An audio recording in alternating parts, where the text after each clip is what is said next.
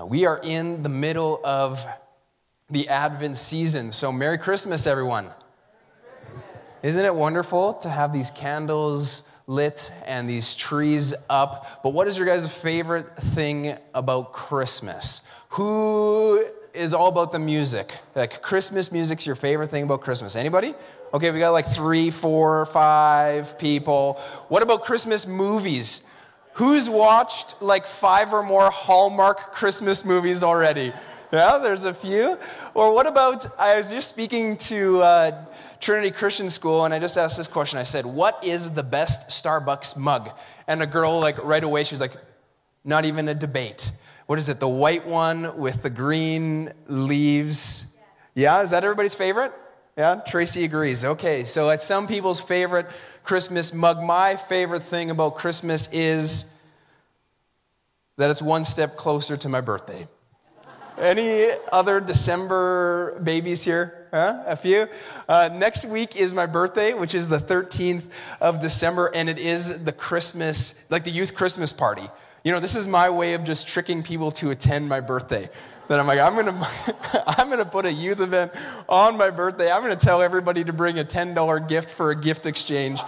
But little do they know, I'm just gonna take them home afterwards.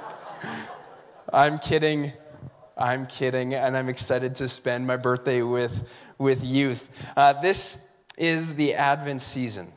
The Christmas season is one of waiting and expectation. And that's what we've been talking about. We've been lighting these candles and expecting and anticipating a king. And instead of a typical Advent series, we've actually been just going through miracles of Jesus in the book of John.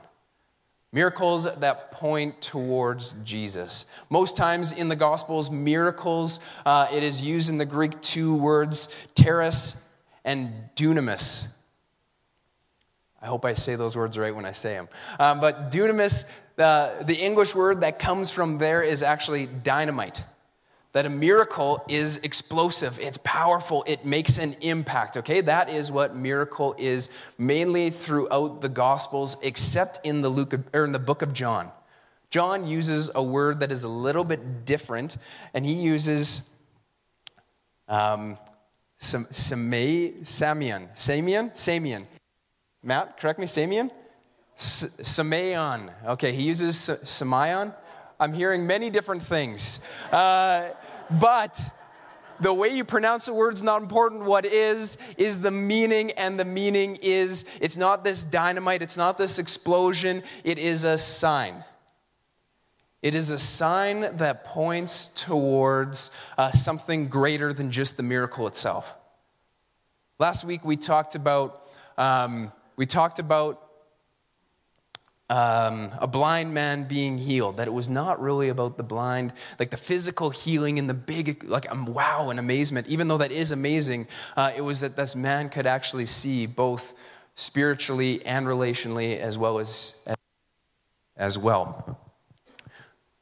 Signs are to point towards something, and it is important to follow the signs. Let's watch this video as an example to that. That is a very good point, Dwight. Make a right turn. Wait. No. It means bear right. No, up there. It said right. It said take a right. No, look. It means go up to the right, bear right, over the bridge, and hook up with 307. Make a right Maybe it's turn. a shortcut, Dwight. It said go to the right. It can't mean that. There's a lake there. I think it knows where it is going. This is the The lake. machine This knows. is the lake. Stop yelling at me. No, it's Stop not yelling. There's no road here. Remain calm. I have trained for this. Okay. Exit the window. Here we go. Make a U-turn, if possible. Look out for leeches. Michael, are you okay? Swim for it. I got you. Michael. Let go. Let go of me. Come on. I got you. Michael, come on. Go on.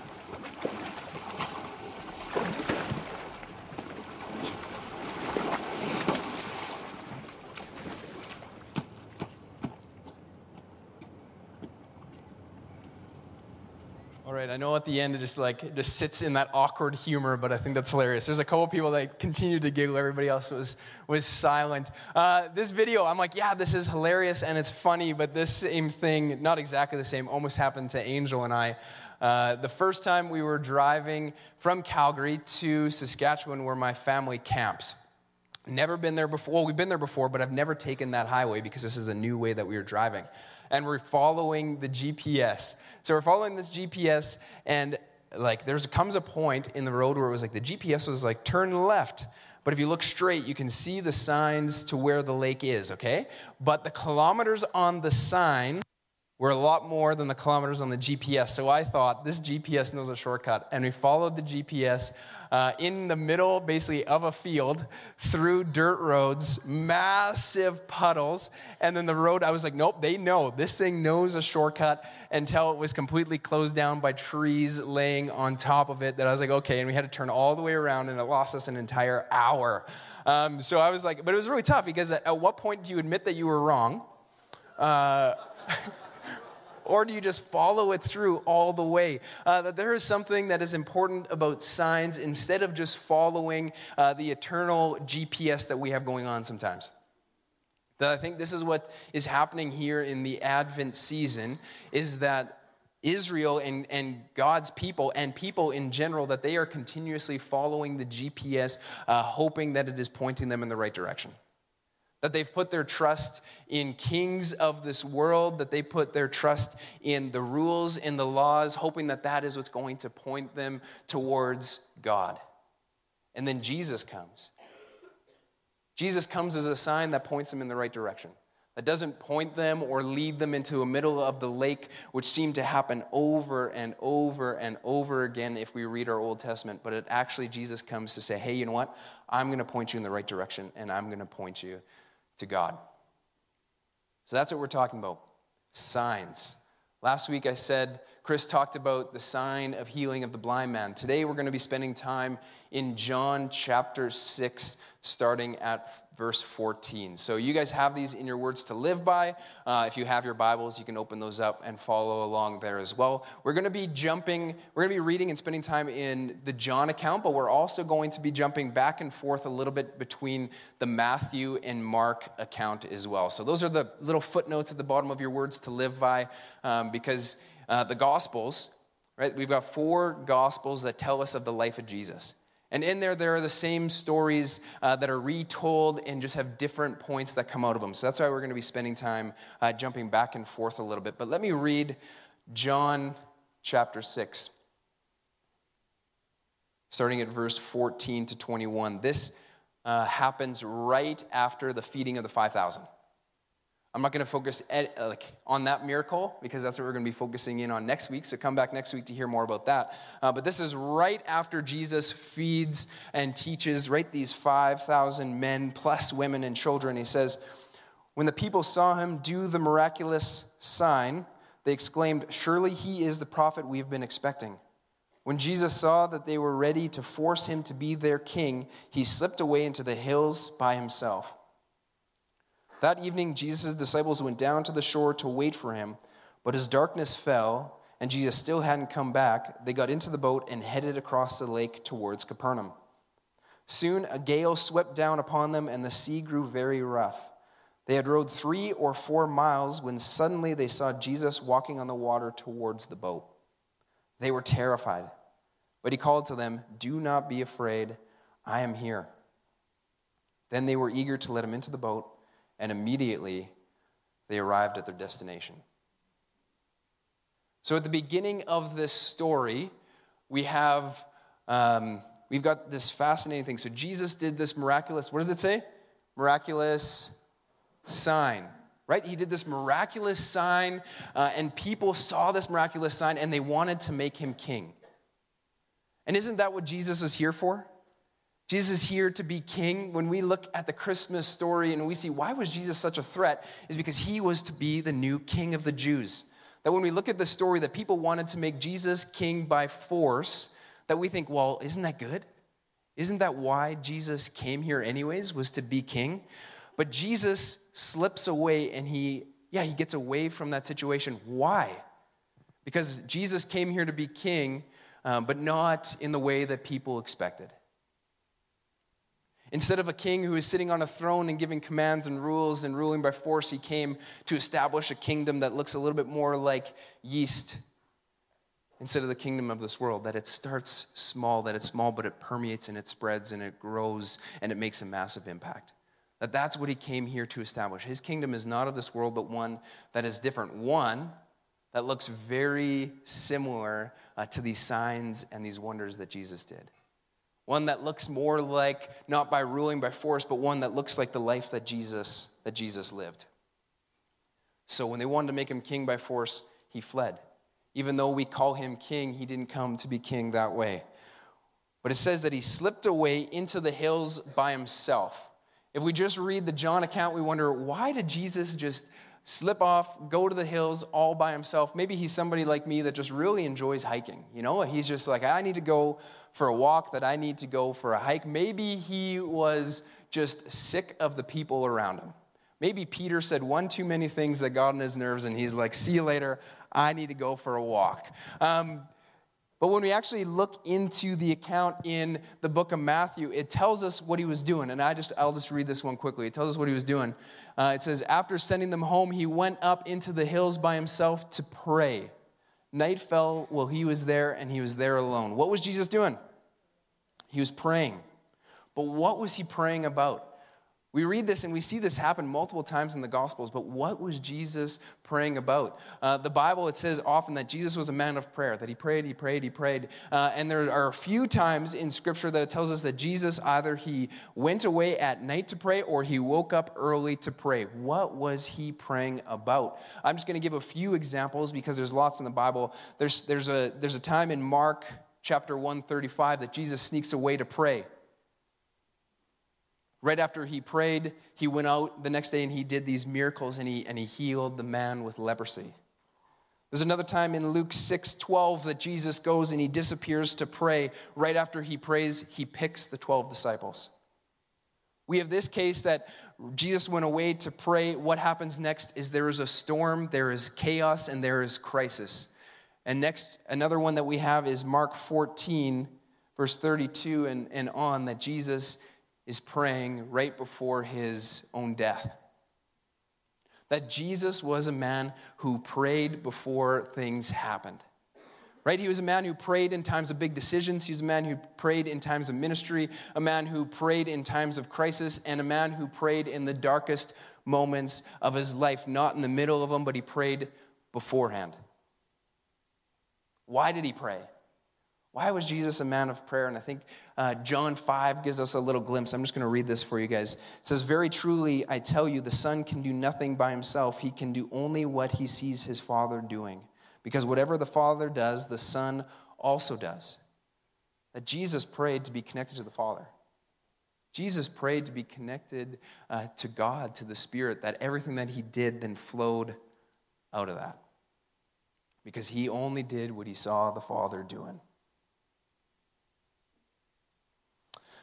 Next, we see the story, and it picks up with the disciples. That the disciples are just waiting there on shore, and they're waiting for Jesus. That Jesus, they saw him, he did this miraculous sign, and all of a sudden he just slipped away and he was gone. And the disciples, they had a conversation with Jesus beforehand that we've got to go to Capernaum for the next day. So the disciples are waiting by the boat, and they're just like, I can just imagine, they're just like watching their clocks. Oh, I don't think they had clocks or watches, maybe like a sundial, that they're just waiting for Jesus to come. He doesn't come, so they just pick up and leave him. I kind of laughed when I read this, and I just thought, what if this happened on the Mexico trip? We take students all the way down to Mexico in 15 passenger vans every spring break. What if somebody was just taking too long at the bathroom break, and we're watching our clocks, not coming, so we just leave them there and just say, hey, hope it goes well, and just leave it. I don't think that would go over too well. But I get this picture, like the disciples are just like, see you later, Jesus. But I think what actually is happening is, I think Jesus did this thing a lot, where he just slipped away, that he left, that he was gone. You see, this lake wasn't a lake that was too big to walk around, that Jesus could have walked around the lake. Maybe the disciples just thought, oh, Jesus must be just walking and he's going to meet us there. That the disciples are waiting and waiting and waiting, and they look up and they see the sky and they realize, oh, those clouds are getting pretty dark. We probably should leave right now or we're going to get stuck in the middle of the storm. So they jump in to the boat and they start to go across the lake heading to Capernaum. But what happens? After a while, a storm comes. It says, like windy gales, that it wasn't just like this light rain, but this was a heavy, heavy storm that hit the disciples. And they were stuck in it. And I can just imagine what's going through their heads, that they are paddling and paddling. The waves are almost tipping the boat over. There's almost more water inside the boat than outside of the boat. And they're shoveling it out. They're bucketing it out, that they're paddling, that they are tired and exhausted and spent. And it says that the disciples were there for a long time. When we look in the Matthew account too, it says that they were a couple miles out in the John account, but in the Matthew account it says this. It says, during the 4th watch of the night, Jesus went out to them, walking on the lake. The disciples saw him walking on the lake and they were terrified. It's a ghost, they said, and they cried out in fear. They were out there till the 4th watch of the night. So what is the 4th watch of the night? When you actually look at the new translations, they don't include this because they realize, hey, that's something that probably people don't really understand. But the 4th watch of the night, it was this Roman language of basically the night shift. That they didn't want one person taking over the entire night because you get tired and you fall asleep. So there was the 1st watch, 2nd watch, 3rd watch, and the 4th watch of the night. And the 4th watch of the night was somewhere between 3 and 6 a.m. So it said the disciples left in the evening and they were stuck there till 3 or 6 in the morning, battering through the storm. That they were there from somewhere between 9 to 12 hours stuck in the middle of this lake in the storm, waiting for help.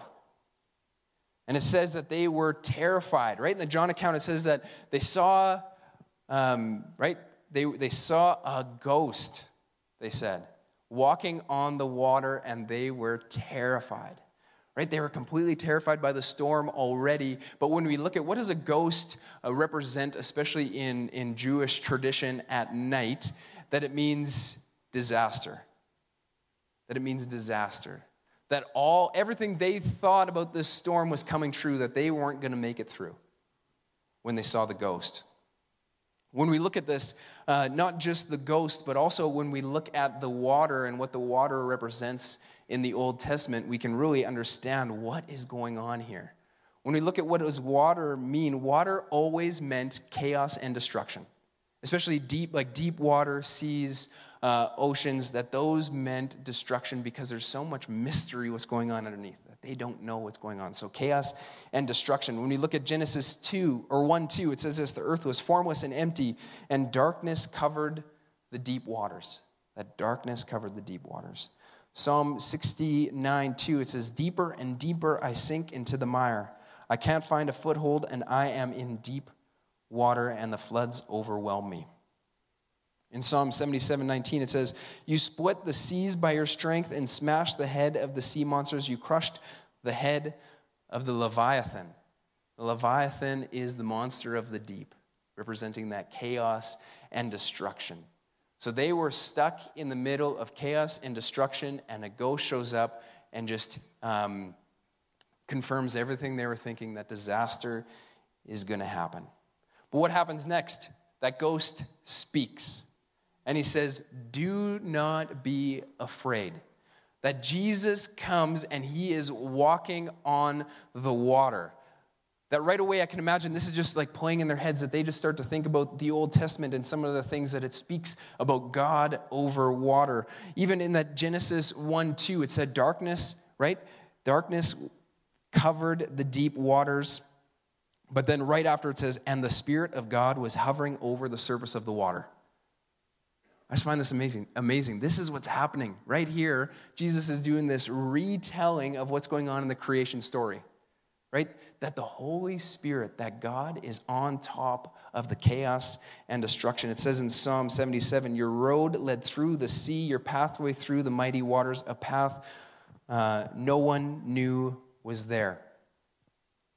Jesus walking on water is a crazy miracle, right? It is that dynamite, and like, whew, if I ever saw somebody walking on water, I would be completely amazed. But it's not just the amazement and the power. What is happening here is the sign, right? It is a sign, and it is symbolic that God is in control of the uncontrollable things in our lives.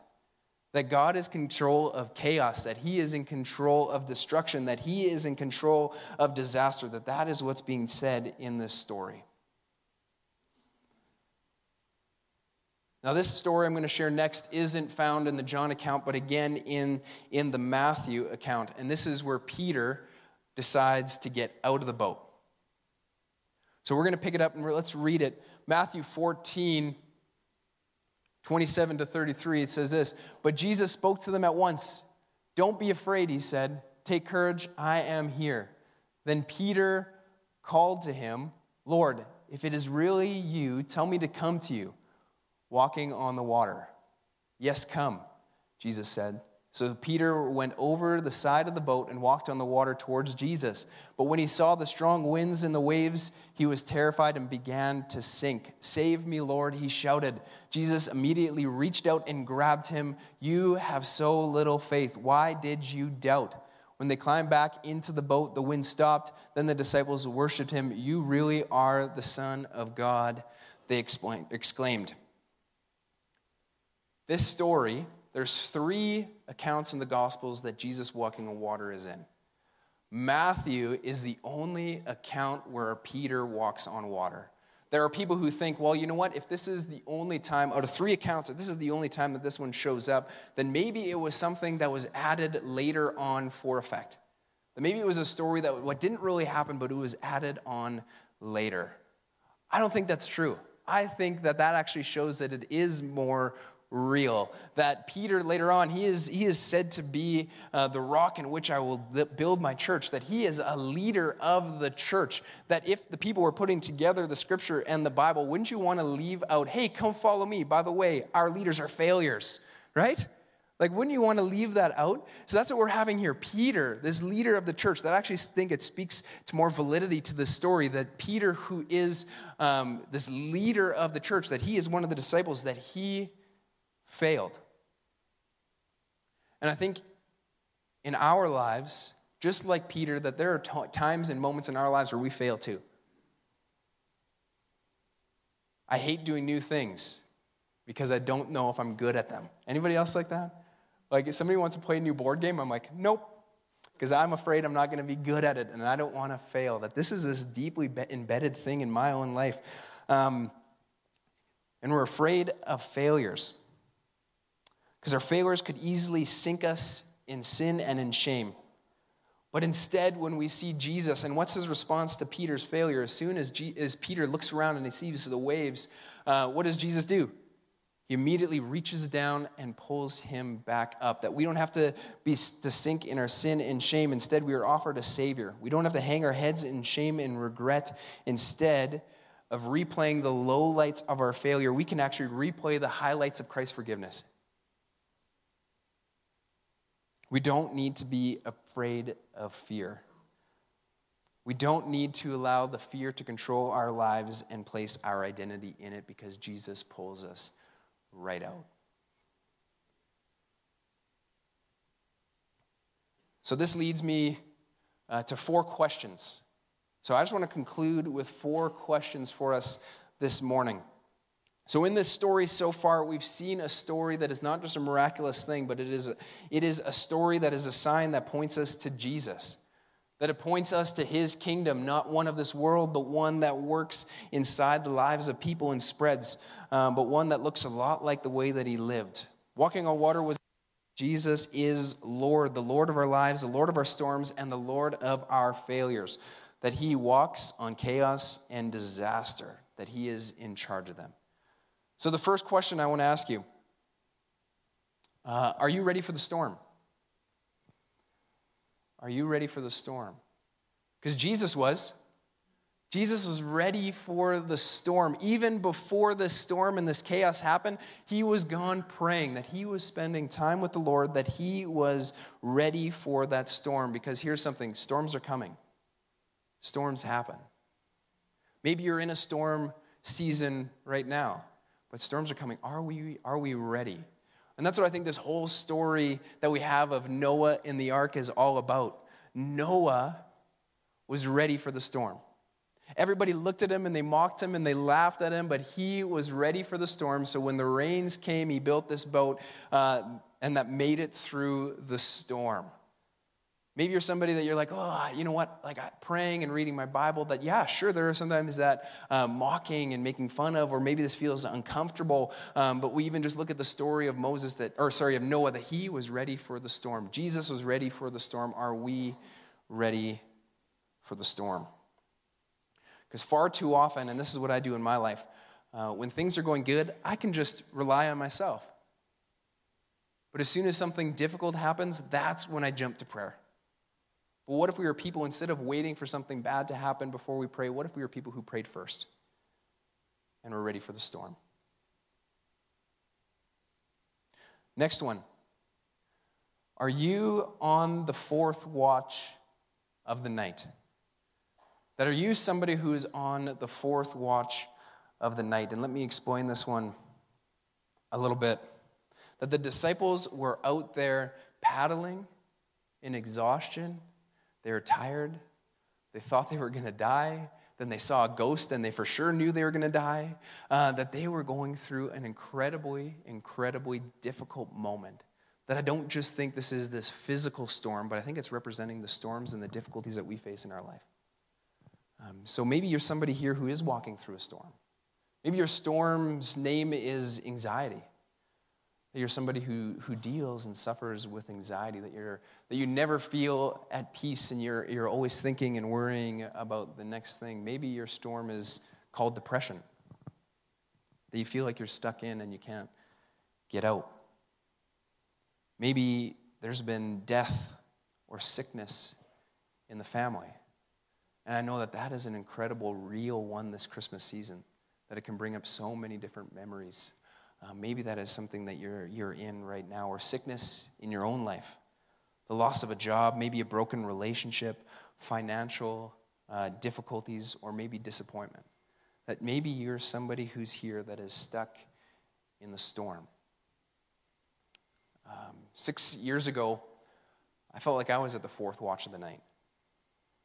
That I am somebody that deals and struggles with anxiety. That there was a season in my life that it overtook me so much that I felt like a shadow of the person that I am.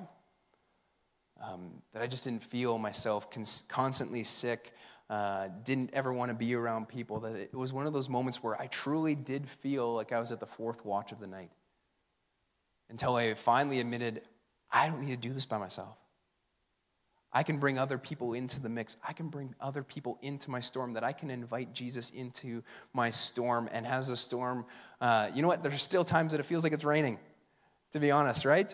There are still times that it feels like it's raining, but there is something completely drastic that has happened when I realized I was at the fourth watch of the night and I invited Jesus into the boat.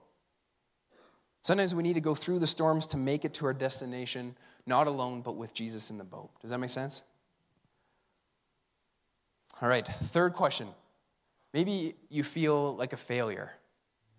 Maybe you feel like Peter, where you are stuck in failure and in failure. A couple weeks ago, I was watching our daughter Lucy. Lucy is 1.5 years, and she can be really difficult at times. Parenting is tough.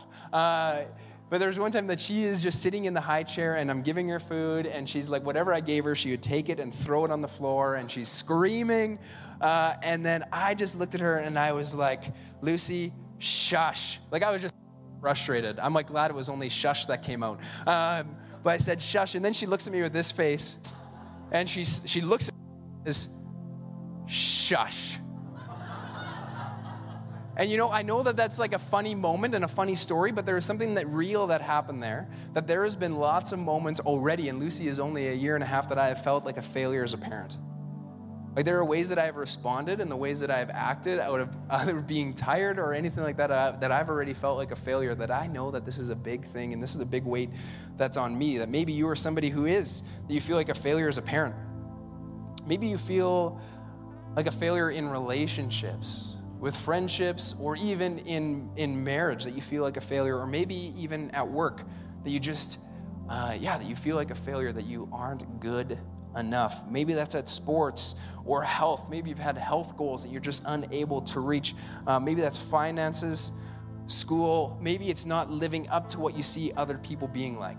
And this one, I work with youth, and I think this is a huge thing, that often we see people's lives on social media and other ways that we look at it and we think, I can never be like that. And instantly, what's being embedded in your head is that you're a failure.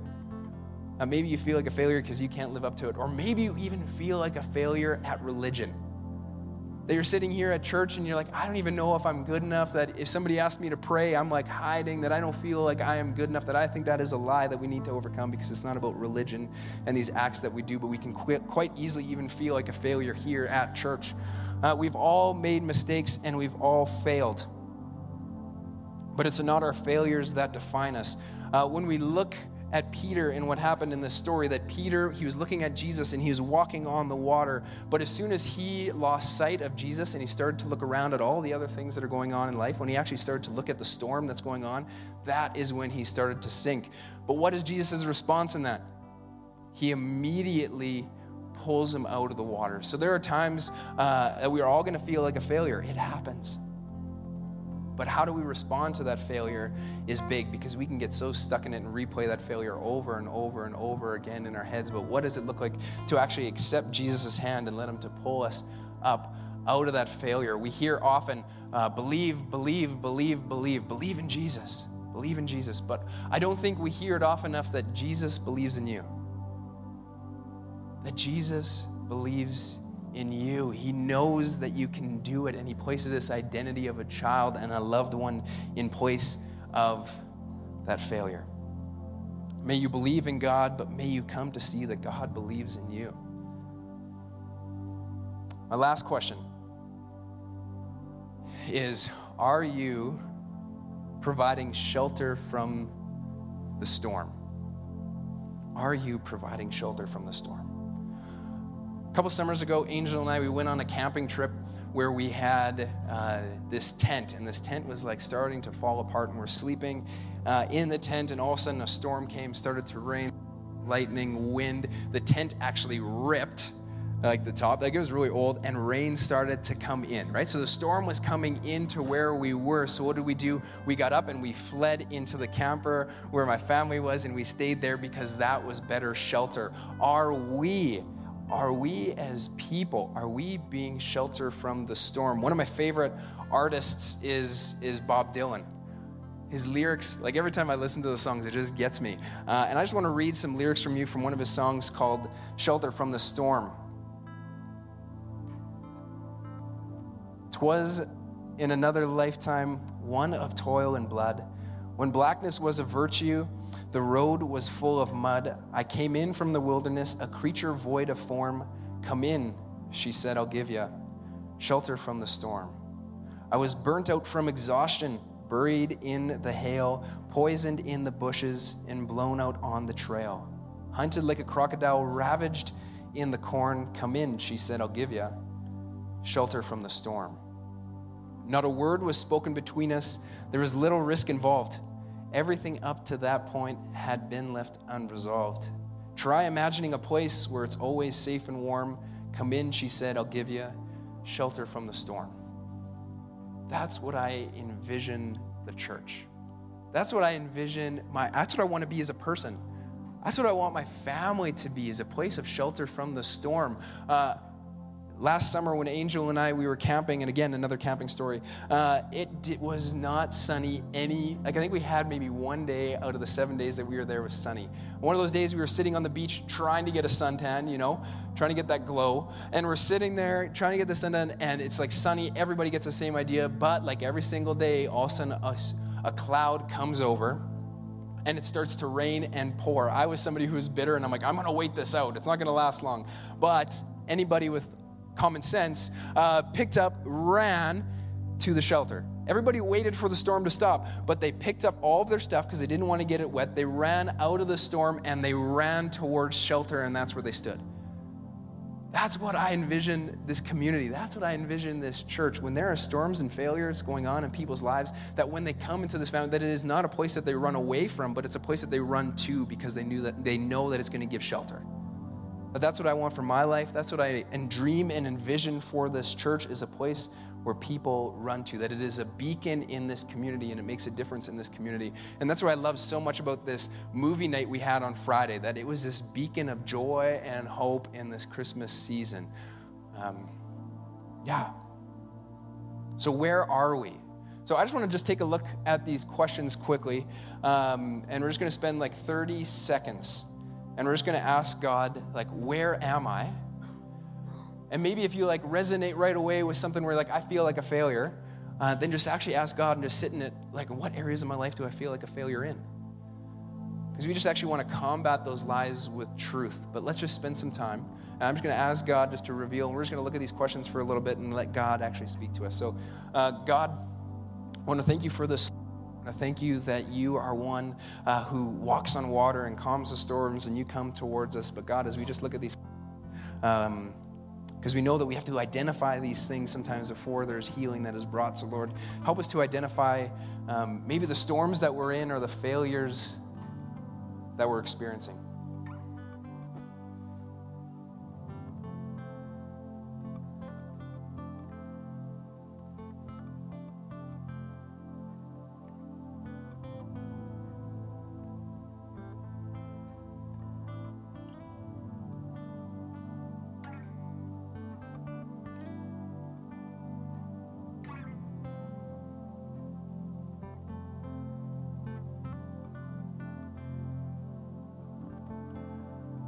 So let's be prepared for the storm. Let's pray. I just want to pray and spend some time praying to Jesus. But if you are somebody who you feel like you were at the fourth watch of the night, that you feel like you are in a storm, that you are in a difficult season, we will have prayer teams up during this last song, and just come ask for prayer. That we believe that we do not have to do this thing alone, but that Jesus is in it, that it's something of just saying, and I'm going to pray this prayer that, Lord, I'm tired of doing things on my own, and I just want to invite you into my life. So if that's somebody, that if you're walking through that, just pray with me and invite Jesus into that moment. And if you feel like a failure, we just want to combat that lie with truth of who you are. So, let's pray. God, we want to be prepared for the storms and the difficulties in our life, that we know and we want to follow you, that we want to be part of your kingdom, and we know that to be part of your kingdom and to know what your kingdom is all about, that we need to be people who spend time with you. So, Lord, help us. Help us to be ready and prepared for the storms and failures that happen in life, that you pick us up and you walk us through. So, Lord, let us be prepared for that storm. And God, I want to pray specifically for the people who are here who are walking through a storm. That we know that for many, Christmas is a very exciting and joyous time, but for lots, it's also a time of extreme difficulty, as it brings back memories of past or brings up financial strain. But Lord, we just pray that we don't have to do this alone. That I know that there are people here that feel like they have been paddling for a long time, paddling, that we can actually look to the hope that you have. And this is something that's amazing. We don't have to do it ourselves. So God, I just want to say I'm tired of doing things on my own, for continuously trying. But Lord, I just want to surrender my life to you and let you take control and invite you into the boat. God, maybe there's some people here who feel like failures, that they can't get anything right. God, I just want to pray against that. And I want to just pray identity. I want to pray hope. I want to pray life. I want to pray your peace and joy and love into that moment, that you actually say in that moment that I believe in you. God, we just believe that you believe in us, and that we are your children, and that you put that above all these other things. Because anything in life worth trying, we're going to fail in it, and that's okay, and that's good, so that we can grow and we can learn and be more like you. And God, help SunWest, help us to be shelter from the storm. That we truly believe that you are the only one that can calm the storm. We believe that. You are the only one who can calm the storm, but we can be a place where people can find shelter until that storm is past. So God, we just pray that we can be sheltered from the storm, in those people's lives around us, in this community, in this neighborhood, but also us as people, that we can be sheltered from the storm with the relationships and the people that we know. God, we want to thank you for who you are and the ways that you change lives and the ways, that you fill these lives with truth, and you fill chaos and destruction, but you actually fill that with calm. Yeah, I want to thank you. Amen. Thanks, Colton, for that word. Are you ready for the storm? Are you on the fourth watch of the night? Do you feel like a failure? Are you providing shelter from the storm? I think those are great questions for us to reflect on as individuals. I think my guess is there's a question in there that fits for you, one that, God might be putting on your heart. And I would invite you to explore that and to press into that. Following the service, we invite you to come forward. Our prayer teams would love to pray for you. So, Father, we thank you that you give us signs, that you point us to greater and greater depth of relationship with you, greater and greater freedom. Lord, that you're not content just leaving us as we are. You keep calling us forward. And Lord, for those either caught in the storm or paddling through the storm, Lord, that you would give them courage, that you would refresh them this morning in Jesus' name. Lord, for those that have people in their lives that are in storms, I pray that you would give us the strength and perspective to be your presence in their life, to provide shelter in their storm. And Lord, I do thank you for Samaya. I thank you for what you're doing in her life. But Lord, I thank you that that's also what you want to do in our life, to continue to draw us to yourselves. And so we just say yes to that in Jesus' name. Amen.